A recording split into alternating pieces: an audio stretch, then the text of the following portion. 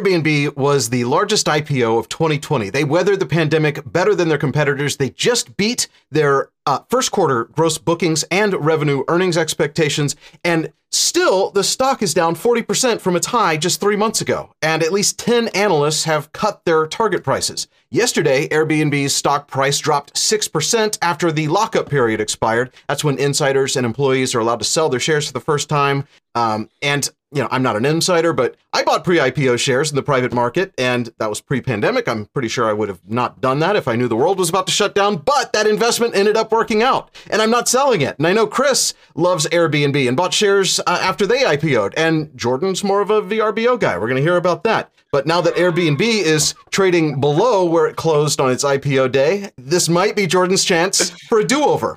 Today on Dumb Money Live, why we are doubling down on this beaten down recovery stock. We are Dumb Money. Three friends who turned $30,000 into $30 million using nothing more than Twitter and a zero commission trading account. The suits that work on Wall Street, they call those people the smart money. That's not us. Our goal is to help level the playing field for everyday investors. We are Dumb Money.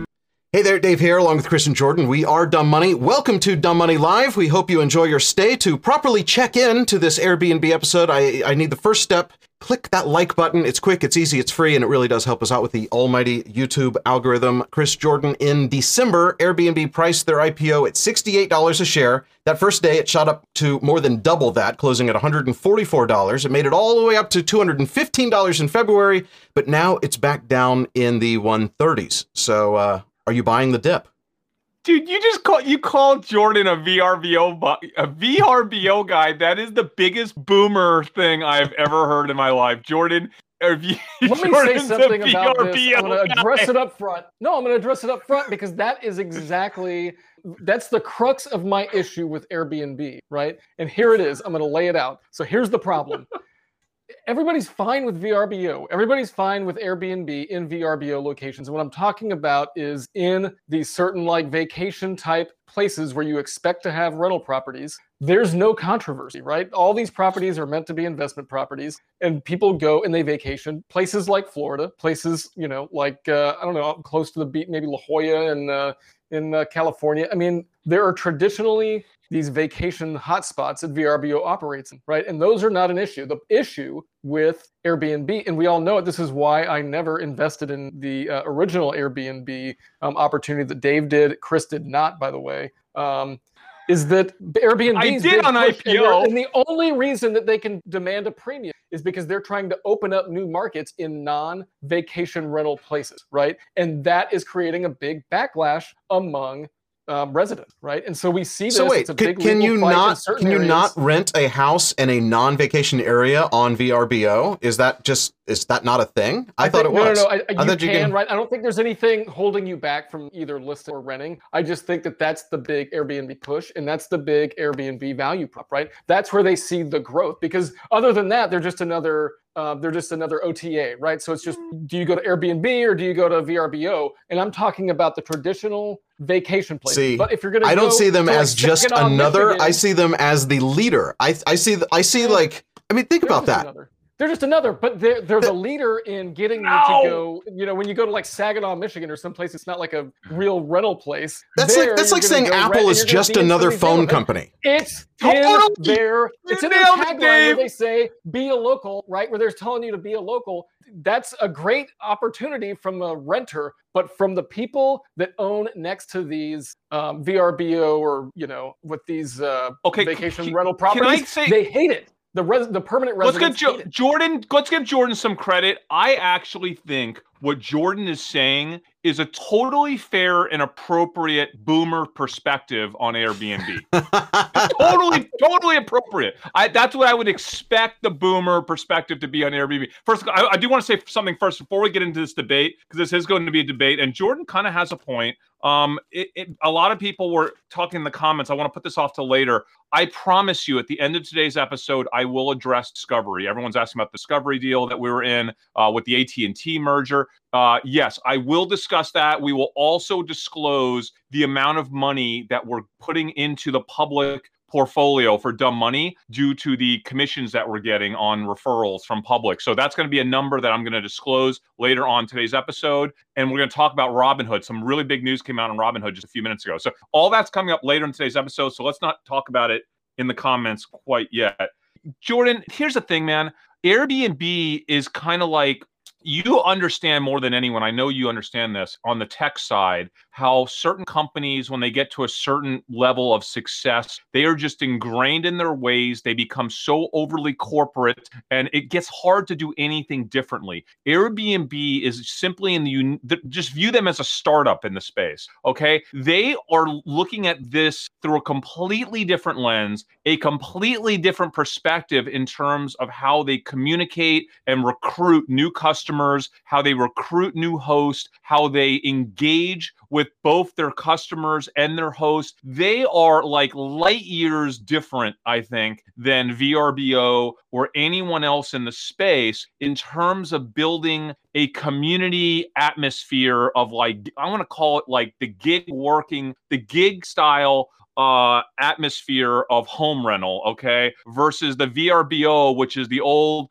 boomer, Gen X, and even older than boomer people that own homes that go through a professional home management company, and they're just like, hey, do you want to list your home? They list it through VRBO because that's the old way of doing things. Technically, they can still get renters, but like it's just light years. It's so different in every regard, even for vacation homes that are in vacation areas. And I know those are the areas that Airbnb is maybe doesn't have the biggest advantage initially, because that's where the most homes already were with VRBO, so they had to kind of like steal those listings initially. Well, it's not where in just these that. other areas, cross list, right? So anytime you get into one of those areas, homes are going to be cross listed because these guys are they're in business, right? And they don't want to miss out on any opportunity. So they're going to Airbnb, fine. It doesn't really matter what they list on, just as long as they get it out there, and then they can get people coming in and renting those properties. And so what really matters then, Jordan, what matters in that situation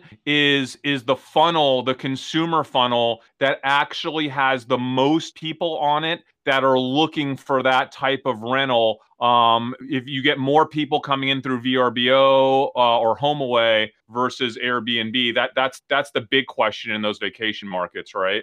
And you're right about the whole vacation market thing. That's a very US centric thing. VRBO, I just pulled this comment up from Ross. Nobody in other countries has ever heard of Vrbo, right? So Airbnb is this international brand. I am leaving the country tomorrow for the first time. I get to go to Mexico. Can't go to Europe yet, but I'm going to Mexico, and I'm staying in a Airbnb property. So, I mean, it's like my go-to now. I do check the hotels, but I really like being in neighborhoods and being a part of things, and so... Look, I mean, as the renter, I agree. So, like, if you're looking for a short-term rental, I would way rather be in a house than a hotel. So, like, from that perspective, I am all in on Airbnb. I just have the crux of knowing that they're having all sorts of problems with municipalities pushing back, right? And it's not really municipalities because it's not a big deal to them. It's a big deal to the resident tax base, right? And those guys are very upset about it because you homeowners associations, that sort of thing. There was a study done, and it was something like you get one extra 911 phone call per week or something like that in an area with short-term rentals, right? And so there are issues that pop up when you start introducing things into normal neighborhoods. You're right, Jordan, and that is still the biggest risk factor. That is the risk factor that prevented me and you from investing in Airbnb as a private company when Dave got in. I no longer saw that as a big enough issue to prevent me from investing on their IPO day. One of the things I want to discuss in this episode is the recent earnings call. I spent a lot of time dissecting that call, dissecting the high points. I want to go over all of them. Because it was a really important call. I've actually been waiting for this earnings quarter since the IPO. I had a lot of concerns about the lockup window on Airbnb. I really felt I had a deep understanding of the Airbnb employee base and the insider base in terms of the insane acceleration of valuation of that company over the past decade. I just was very concerned about a sell at any cost, meaning no matter what happened at these levels, they were going to have massive, massive insider selling. Guys, that's exactly what we saw. This is the second lockup window that opened up. I think 40% of the shares had already opened up. These were the rest of the shares. We saw massive, massive volume in selling yesterday. And to me, I was like, finally, it's off the table now. Finally, it's off the table. Like, that concern was that was the one thing that was preventing me from getting into Airbnb even more a few weeks ago, a month ago at 140, 150, right? Now it's at 132, 133. I'm going to tell you exactly what I bought later in this episode because I did kind of double, triple down through options. I'm going to tell you all the options I bought. But can we talk about, I don't know if you guys had a chance to go over the earnings trends. Can I talk about the highlights? Is that cool? Yeah, talk about it. So important, okay? For those of y'all that didn't go through this transcript, I highly recommend you do. Here's what I found really amazing. And some of these points are kind of things that we already knew. Raise your chair. You look like you're sitting in a hole. Sorry, I'm standing up. So did you know that Airbnb, let's just frame this, okay? Marriott has 1.42 million rooms worldwide. Hilton has 1.02 million rooms worldwide, okay? Airbnb has 4 million hosts with, get ready for this, 5.6 million listings worldwide, and they're just getting started, okay? So they already have well over double, almost triple what the two largest hotel companies in the world have in terms of room availability, okay? Now, here's what's really interesting. They have 1 more million than they've had in 2019. So just look at that growth in terms of new hosts, okay? Their focus right now is to bring even more hosts onto the platform. And on May 24th, that's next week, Airbnb is going to have a major announcement. They said that this is basically the biggest rework of their system, their platform, I think they've ever had, with a brand new way to onboard hosts quicker than ever before. And they were going to make it easier than it has ever been to become an Airbnb host. So Jordan, kind of what I was getting at when I was talking about the differences between VRBO and Airbnb is they are changing the game of how easy it is to throw a room or to throw your house on the market for a day, a week, a month, or to permanently do this as like a gig economy type of thing for your house. In fact, what's really fascinating is that the average Airbnb host, okay, with a single listing is generating $8,000 a year off that single listing. Now, think about that. That is 5 times more than the government handouts, right? What happened last year, right? In 2020, 5 times the rate. So we are going through a period, as I know that you guys know, because we spend so much time thinking about real estate, where second homes and real estate is getting so expensive. It is almost to the point of being obscene, where every real estate broker I talk to, especially those that are working in markets with vacation homes and second homes, are basically telling me that it's getting to a point now to where if you're buying at these prices, no matter what you do with that home, you are losing money on any rental market, okay? So people are just getting insane. In fact, you know, our good friend Lynn, he went to buy this ranch house in Oklahoma a couple of weeks ago, and he told me the ranch went up for sale for like, I don't know, like within one day, there were multiple offers, and he was looking at it, and it sold at like well over asking for a random piece of property in the middle of Oklahoma. Like, this is turned so obscene. So think about it, guys. What's going to happen? It could happen right now or next year, but at some point, all these people, or a portion of them, are really going to take an active role in trying to cover their mortgage payments on these second homes. Maybe someone gets laid off. Maybe someone just has other uses for money. Now they're like, why did I buy that home?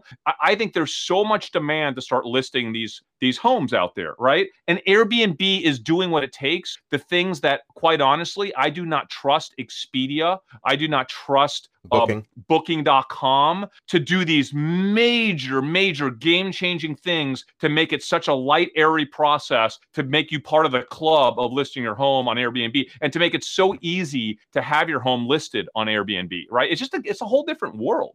Like you mentioned, these vacation homes and second homes being a primary target for Airbnb to get additional listings. I don't think I would ever buy a vacation property unless it had income potential, right?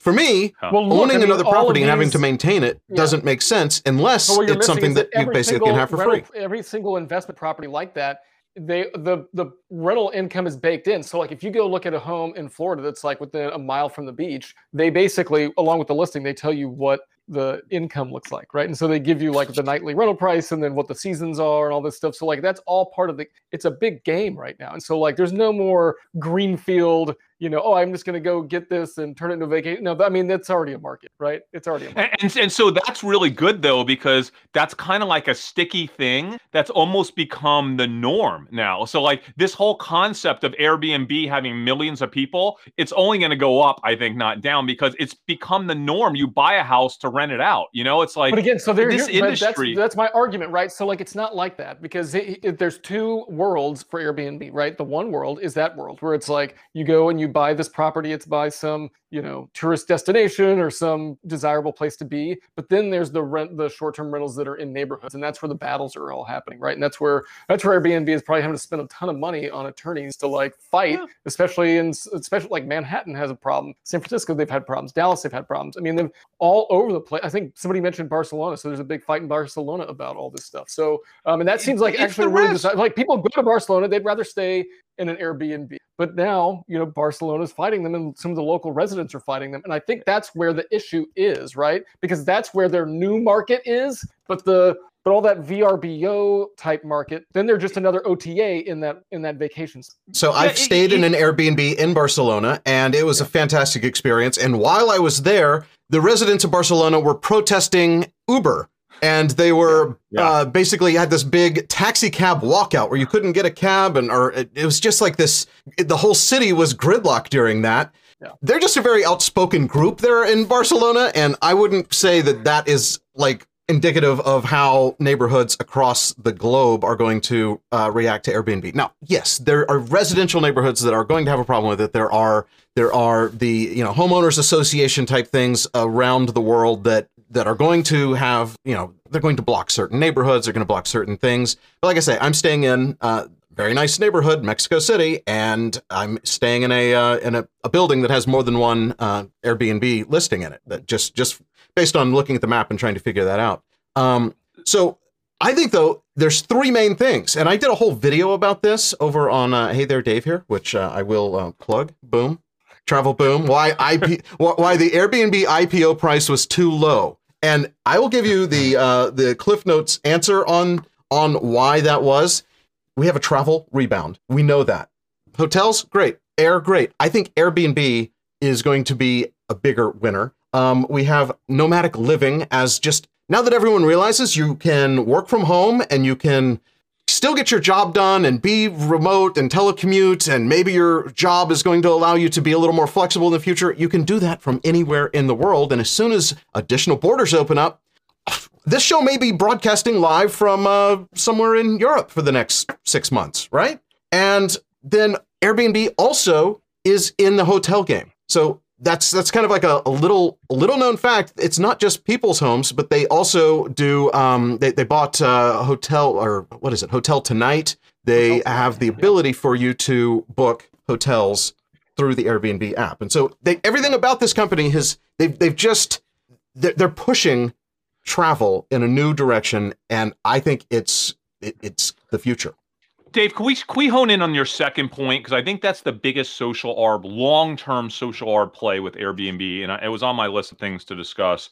Okay, so we're all about identifying change that maybe the market, for one reason or another, doesn't fully appreciate. One of those changes that I think is one of the most difficult types of changes for Wall Street to fully appreciate is when we see a massive change in just kind of culturally how we live. right? Like how we think as a people. And I think more so than ever, that change has taken place over the past year and a half. And it's exactly what you said, Dave. So part of the case that Airbnb has made is like business travel might never recover to where it was before. But that means that flexibility in the way that we live, in the way that we work, in the way that we travel has changed potentially forever, in that we might not travel for business, but what we might do is we might be away from a company, but might decide to go visit that company's headquarters for a month, right? We might move to a completely different state and work from home, but then go back and visit that company for a month. And when we go back to visit that company for a month, we might be staying in an Airbnb. And by the way, little known fact, 24% of Airbnb, this is unbelievable. You know, 24%, that's 1/4, okay, of their bookings are 28 days plus. That blew my mind, okay? So imagine this. Imagine a world. That is the nomadic living trend. I've chosen a destination that I would like to spend some time, and I'm planning to do this. As soon as I can get out of this country and go explore some places, being locked up for a year really made me want to get out and just... There's no reason to be sitting in this room. I could be doing this from the beach. I could be doing this from anywhere in the world. I have a friend in LA who is moving houses, and he just told me yesterday that they're doing some construction on their new house. They are staying in an Airbnb for the next month.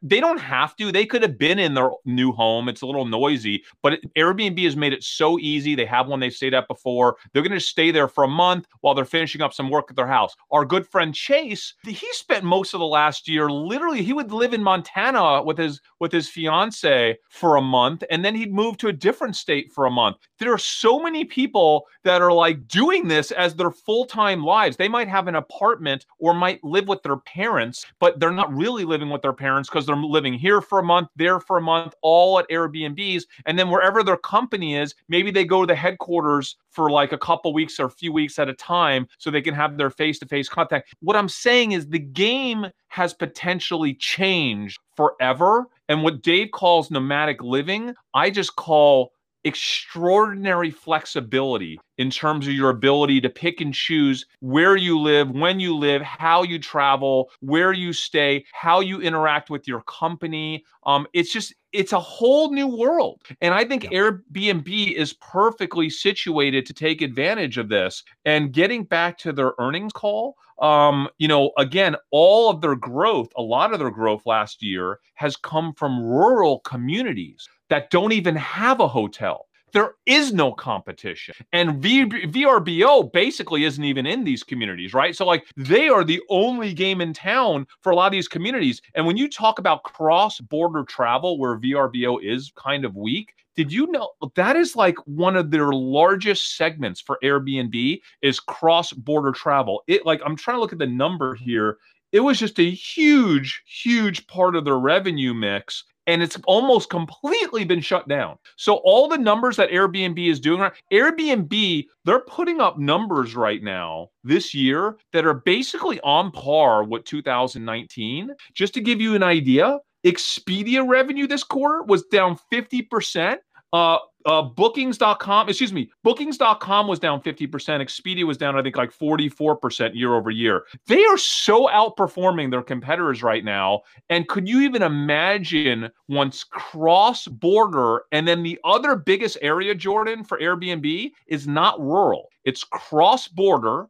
And it's city. City is where Airbnb really flourished before the pandemic. Right, but that's been almost where the problems are, right, Chris? So that's where their biggest problems is in the city, right? They run into regulation with New York, right? So you like in New York with an Airbnb, I think you're only allowed to rent out for like 90 days, right? So you can only have 90 days of actual. Not enough to really pay for the space, right? I mean, you can't. I don't think you can operate a business like it. It's not New York. That's why I'm not buying a condo in New York anymore because of that, right?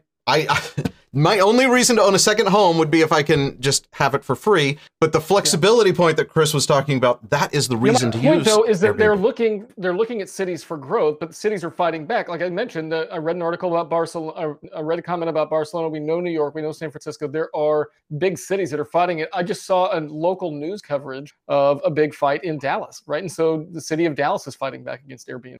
It's listen, you're right, Jordan. It's the largest risk factor. So that's what I'm saying. I'm just saying that there's a concern. I'm not saying that Airbnb is not great. I love the company, right? I'm worried about those things.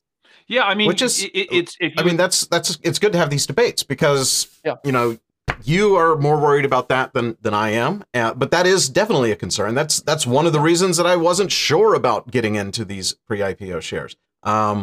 But I think that if you just fast forward a few years, think about how Uber was this weird concept of getting into a stranger's car. And so when they opened up and Lyft just started having normal people instead of like professional drivers driving black Lincolns, basically, that was a big shift in thinking. And people are like, oh, that's never going to work. But then guess what? When was the last time you took a taxi? Yeah, and guys, I still take what's so Uber amazing. Black, by the way. It's the best. Do you? What's so amazing is if you look at, their revenue, kind of like their high-end revenue projections of where they're going to be in a few years, which is like theoretically like 10 billion or something like that at Airbnb, that's like 1% of the total addressable market globally. Like, so got to remember, people just we're not accustomed to really thinking about startup companies that are fully global. Like Airbnb is a fully global company working in a space with one of the largest TAMs, total addressable markets of any industry. It's sick. It's insane. And not only that, we have a TAM that's potentially expanding massively over the next decade, right? So it's not like they're having to like steal from hotels. They're literally creating new addressable markets around the world that didn't even exist and only exist because of them. But the biggest secret, I think the biggest reason, other than our social art play on cultural change, guys, the biggest thing that I love about Airbnb that I think just is not fully respected is their customer acquisition model for hosts, okay? Imagine this. So Airbnb has been saying this every earnings call, and still people don't appreciate it. Their number one goal is to continue to increase more hosts. Imagine being a hotel where the only thing you have to do to add more rooms, you don't have to spend $600,000 a room like most hotels. All you need to do is get a host to raise their hand and spend 5 minutes signing up, and you just added millions of dollars of inventory every time that happens, right? Yeah. Airbnb, 28% of their new hosts this last year came from their customer file, meaning people that had rented an Airbnb, that then they already had an account with Airbnb. They've already experienced the process. They had a good experience, and it was so easy for them at that point. And by the way, Airbnb is now marketing to them because they have a direct relationship with Airbnb. No other company has the ability to do that as well as Airbnb, meaning the more people that use Airbnb, the bigger the funnel to expand Airbnb hosts. So now they're coming up with a way to make it so easy to become a host that they're going to have millions to tens of millions of people that are potential new inventory channels for them around the world. That is just sick. One more stat for you. One more stat I want to throw out. It's such a good one. 90%. This is sick. You know how Booking.com and Expedia get customers, right? We know that they're paying out the butt to Google and to Instagram and to advertising channels to get people to actually click on something where they can make a booking, okay? So like every dollar they generate, they're having to pay like some insane amount, like 60, 70% to like Google, all right, to get that book. It's so ridiculous. Now, Airbnb, 90% of their bookings are for free. They're totally organic. How sick is that? Because like Dave, when I go to book something on Airbnb, I'm not like going on a random site like Google and then, Airbnb's not. I'm going to book it. Like I'm just going straight to the Airbnb app. That's you either are going, And my thought when I book and when I travel, I look at hotels by Googling and trying to find hotels. And then I go to Airbnb directly to try to find the Airbnb. And as far as VRBO directly. which is fine if you want to. One out of three. If you want to stay boomer, prefers VRBO. One out of three. That's right. But I do know that there's people in the audience want to stay at my house when I'm away, and Airbnb is marketing to me, trying to get me to list my house, and I'm not going to do it. But I don't know if your city is allowed to, but you definitely want to stay at Dave's house. It's awesome. It is ridiculous. I would stay at that house too. I would consider, like, if I were ever going to sell this house, just like a year before I sold it, just putting it on Airbnb. Yeah. If the city allows it. And I know that people in the city do it. I know that they do. You can zoom in on the map and find a couple of listings. The other thing, so we've talked a little about how the cross-border travel, they're basically turning in numbers without cross-border travel that is as good as they were getting in 2019 with cross-border travel. The other thing they had to shut down completely in 2020 that they still, as far as I know, they have not reopened, is the experiences. So that's where, like, local hosts, instead of renting out your house, you have a local host who's going to show you where you imagine going to Dallas and having Chris Camillo give you a tour of local bars and restaurants. That is only possible through Airbnb's experiences, and that's not something that VRBO offers that I know of. Let's address a comment from Ross Matthews. I think it's a good one. Listen, I know Chris does not look at valuations, but the biggest risk with Airbnb in my eyes is that $80 billion market cap. I cannot help think a lot of what you are saying isn't priced in. Okay, so Airbnb is going to go one of two ways. It's either going to be as big as we've been talking about it for the past couple of years, right? Meaning it's going to take over the travel industry and become a pretty big part of what is one of the largest total addressable markets in the world, with a more efficient model of generating bookings that long-term will generate huge EBITDA and put them on a level that Booking.com and Expedia cannot compete with. Marriott can't compete with. Hilton can't compete with, right? That's long-term. It is a game changer because it's a lighter model with a network effect built into it, and potentially huge customer loyalty where they're not having to pay to get people to come back over and over again like everyone else is. So if that happens, I think this valuation will seem really small. Same way that you could have made an argument back in the day. I just can't figure out how Amazon valuation makes sense. Well, it only makes sense if they literally take over an industry sector that has a monster TAM. And I think Airbnb will. So that's my bet. They're trading at like 10x 2022, 2023 revenue right now. So they've got to grow, right? And so I think that's the number one argument against their current valuation. But they are growing, right? And so even with the pandemic giving them a swift kick, they're proving they can grow. Now, can they grow into that valuation? We'll see.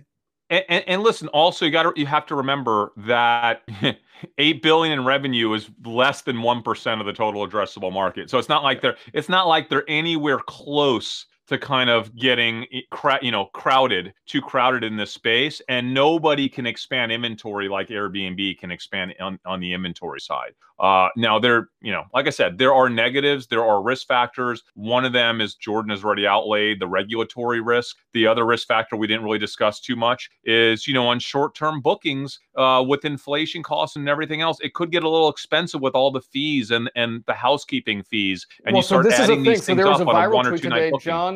John Portocarrero, I just butchered that name. I apologize big time. But he was talking about the viral tweet, and I saw it. That was basically that the booking fee was like $99 a night, so it's like $200. But after all the cleaning and service and all these different fees, ended up being $400 for that Airbnb for 2 nights. So it was twice the expected, and so that's. But that depends on the VRBO too, right? Because they don't all charge. I think there was like $140 cleaning. That seems pretty high to me. You have to pay attention to those things when you're about to book. High. And it's the same on VRBO. They could range anywhere from like $60 all the way to $150. Totally. And so you just never know, right? And so that's just one that's one Airbnb, and I wouldn't extrapolate that to every Airbnb. Also, Jordan, when you combine the same big hotel taxes plus now what we're paying resort fees have taken over the hotel industry. Yeah. We're now like, it's insane how many resorts there are, right? Just a regular hotel is an extra $35 a night. In California, they all charge that resort fee, right? And it's crazy high. But even locally, right, with Airbnbs, I think the state, like in Texas at least, the state gets like a 6% hotel tax, and then the city is supposed to get a 6% also. Sometimes Airbnbs are charging those things, sometimes they're not. I don't think that there's a lot of oversight there, and so there can be some discrepancies between listing prices there too. Hey guys, can I talk about my trade that I promised I would talk about? By the way, I'll remind everyone we're not financial advisors. This is really about what we're doing, how we see the trade. We always encourage our community to poke holes in our thesis and to do your own research, and then ultimately make your own decisions with or without, if you're a financial advisor, if you have one. But this is not financial advice. We don't know your risk tolerance, right? But I did make a trade for my account. I have Airbnb. I've had them since the IPO date, but I added on 40 Airbnb October 15th expiration call contracts at the $120 strike price. I also add, this is more risky, but I felt I wanted to do some short-term options on this one, only because I felt that there was a chance that once we kind of flush through this lockup window, that we do have this major event next week at Airbnb. I don't know what they're going to announce, but I think it could be an exciting event that people might trade into, or if the news is great,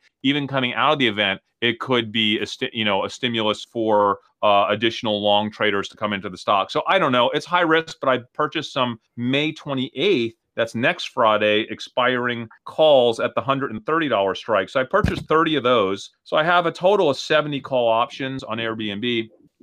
We'll see. Like I said, that's my trade. I can sell out of those at any time if things kind of turn the other way, especially those short-term options. I don't know how long I'm going to hold on to those. I didn't buy options because I don't know the timing, but this is a company that I like long-term, and that this is something that's going to be a part of my portfolio. So I bought another 1,000 shares this morning. Nice. Awesome.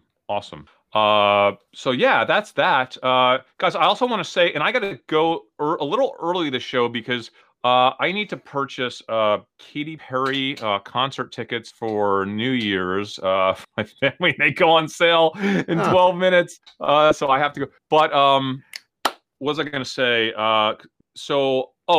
Discovery. People are asking me about Discovery. So Discovery is a trade that we got in on. Their earnings, I thought, were great, but the market didn't like the fact that their costs were going up so much, which I thought was pretty unusual that was unanticipated. That just seemed, I had no issues with it, but the market didn't like it. So it dipped on earnings, which is unfortunate. I do not love the merger. I'm not saying the merger is bad. It just changes the trade for me. By merging with, the AT&T Time Warner merger, it gives them a lot more content. It gives them the ability to really go up and compete against Netflix. Maybe it's the greatest thing in the world. I'm not saying it's not. It's just no longer my trade. Right. And so I can't trade what I was trading before because we're talking about a completely different company, completely different thesis. It might be good. It might be bad. It's just different. So I can't trust it. I have to reevaluate the entire trade now. So for now, I think I'm more likely to just trade out of Discovery. I haven't done it yet. I sold some of my shares in my foundation, but I still have all my shares on Discovery from my personal account. But I'm probably going to trade out of those at some point this week or next week. I'll reevaluate the combination of Time Warner, which I think they own HBO Max too, right, guys? And Discovery. Maybe we'll do another episode. I just don't have an opinion. I don't have an opinion, so I have to exit the trade. Period. It's that simple, right? The trade's no longer valid. They pulled this weird merger out of nowhere, and I wasn't anticipating it. I'm a little disappointed. Yeah. I would have preferred a standalone Discovery for at least another couple quarters to see them ramp up as I anticipated they were going to ramp up that subscription base. So that's do you want to talk about your biggest? We're having people ask about TAP, your biggest trade right now, I believe. I did a lot of channel checks when I was in LA. Super interesting. LA is definitely, in the stores where they are carrying Topo Chico hard seltzer, it's definitely doing better than I anticipated, considering that LA is a market where I didn't think Topo Chico was really widely known. But they have a lot of big billboards out, so they're really making a push for LA. I spoke and interviewed a store manager in LA who told me that he didn't say it was moving as well as, White Claw and Truly, obviously. But I asked him, I was like, what do you think? Is it like at that level? Do you expect it to kind of be up there competing with those guys? He's like, yeah, I actually do, based on early sales, sell-through of the product the last couple of weeks. And I saw one of the most massive end cap, or even, I don't know if you call it end cap, island displays in the Ralph's grocery store on Sunset Boulevard. I don't know, like Martel is where I used to live. Sunset and Martel. It's like one block east of Martel on Sunset. The display was just insane, guys. They must have had like 500 cases of Topo Chico right in the front of the store. So I didn't find out if that was paid for by Molson Coors or subsidized, or if that was a store decision. If people can if you ever see an end cap, or if you ever see a huge Molson Coors display and you happen to find the beer stocker or the manager of the store, if you just ask them, just be like, hey, just curious, because I'm a big fan of this drink. Is that like, do you decide to do that, or did the company pay to like get that big of a promotion? And then please add it to our Discord group, dumbmoney.tv/Discord. If you're not a member. Oh, I have exciting news, guys. We got our first check, like I told you, from Public, and a lot of you guys have signed up for a Public account to monitor the Dumb Money portfolio, which you own. Like, we gave it to our community, or you will own the profits from that account, and you'll get to vote on what to do with the money you guys make. Every week, you get to vote on which stocks to invest in inside of our Dumb Money Discord channel. You get to vote on which high conviction stocks based on high conviction reports you want to invest in, and we rebalance the account every week. And if you sign up for public.com/dumbmoney, or you can go to dumbmoney.tv/public, sign up for an account. We get paid. We take the tax withholdings out, and we're going to debit that right into the Dumb Money portfolio and give it right back to you guys. So I have news. The first check after taxes, I should be getting this check any day now, after my tax withholdings, which unfortunately are the highest tax bracket, but fortunately we're in Texas, so I don't have to pay state tax on it, so that's saving us some money. I'm going to be writing a check or wiring $2,816.10 into the Dumb Money Public portfolio. So it was a $10,000 account, so the account just grew by 28%. Wow. And we didn't even have to make any trades. I mean, like, I think the account's kind of doing okay, but yeah, 28% just based on you guys signing up for Public, right? And which is free. It's free to do, but you have to sign up through the dumbmoney.tv/public. That's how you have to sign up, so we get credit for it. So please, and you get a free stock when you do that. You get a free stock as well, right? So like, please go do that, because if we keep doing that, guys, we can have an account of $20, $30, $40, $50,000 pretty quick here, even without making great trades, right? As far as I know, we are the only channel on YouTube that takes affiliate money and then puts it in an account for their viewers, like not keeping any of it. Oh, one more thing before I go buy these Katy Perry tickets. We are going to have Kayla. Listen, it was a new weird thing that we did last week. We launched our first, helped our first new YouTuber in the finance sector, Kayla, Robinhood Kid.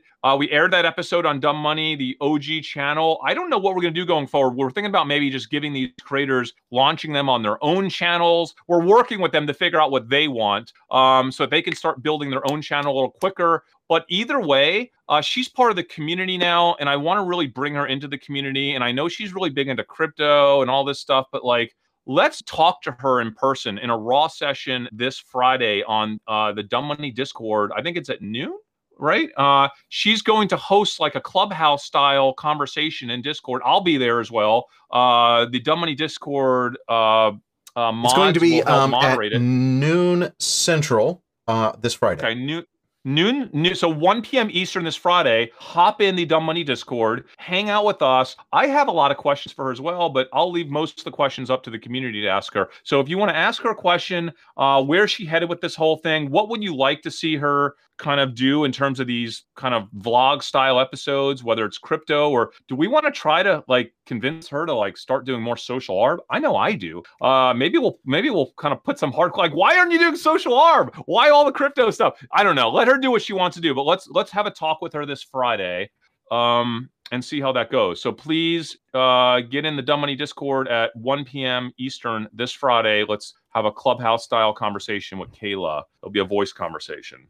So, awesome. Dave, do you want to talk about what you're doing? You're going to be traveling all over the place, right? Yeah, I'm traveling pretty much as much as I can, staying in Airbnbs whenever possible. But yeah, next week I leave tomorrow, so we'll be doing a show on the road, and I built this crazy contraption so that I can set up quicker, because the last time I did this, we did the van life adventure. When was that? Like January, late December, January.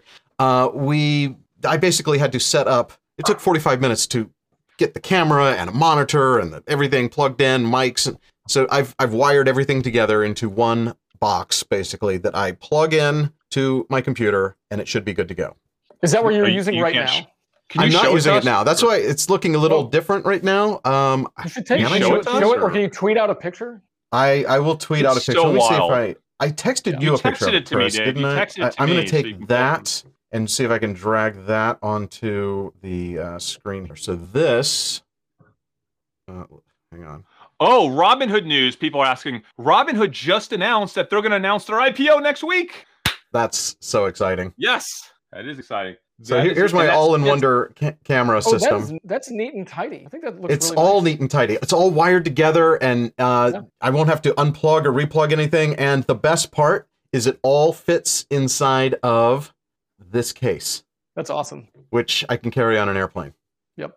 And basically this one silver wire plugs into my laptop, and the whole thing is battery operated, and it has wireless mics. It has 2 wireless mics, so if I ever go back to Graham Stephan's house, there's way too much crap on screen now. Let's get rid of that one. That one. Okay. But yeah, I'll be able to basically take this out of the suitcase, put it on a tripod, plug it in, and we'll be streaming live. I love it. I love it. That's so great. I have this Mexico trip. I then have you have a hard stop? No, I know. You can keep going. You're gonna lose like my attention in 32 seconds when I have to try to grab these. We can wrap up. Basically, I'm traveling to Mexico. We're doing another road trip adventure. We're gonna go to if you're in Arkansas, or I think we're gonna be in Kentucky, in Michigan. If you want to come see Dumb Money live on the road, check my Twitter at Dave Hansen. That's all. Oh, and then after that, so that's what is this? May, so that's June. July, we're going to the Hamptons. August, we're going to Maine. September, no, I don't even know if we have September planned yet. But basically, I think I'm gonna get a lot of use out of that all-in-one camera system. And I'm very happy about that Robinhood news as a pre-IPO shareholder of that as well. I think the IPO is going to be huge. We'll see. We will do an episode on that for sure. Oh, for sure. And am I allowed to wear my Robinhood shirt again, or is that still a no? For IPO? I think so. Our fans will revolt. No, I think everyone's cool. Everyone's now over again that now. Robinhood. No, yeah. People forget. People forget. I mean, they lock you out of your account. A week later, people forget. They don't let you sell. They don't let you sell your AMC or what? GameStop. Was that GME? People forget. Yeah. All right. That's going to do it for this one. We are Dumb Money. Thank you guys so much for watching. We will see you here probably on Thursday, but subscribe because that's the only way to know when we're really going to be on and turn on notifications. See ya.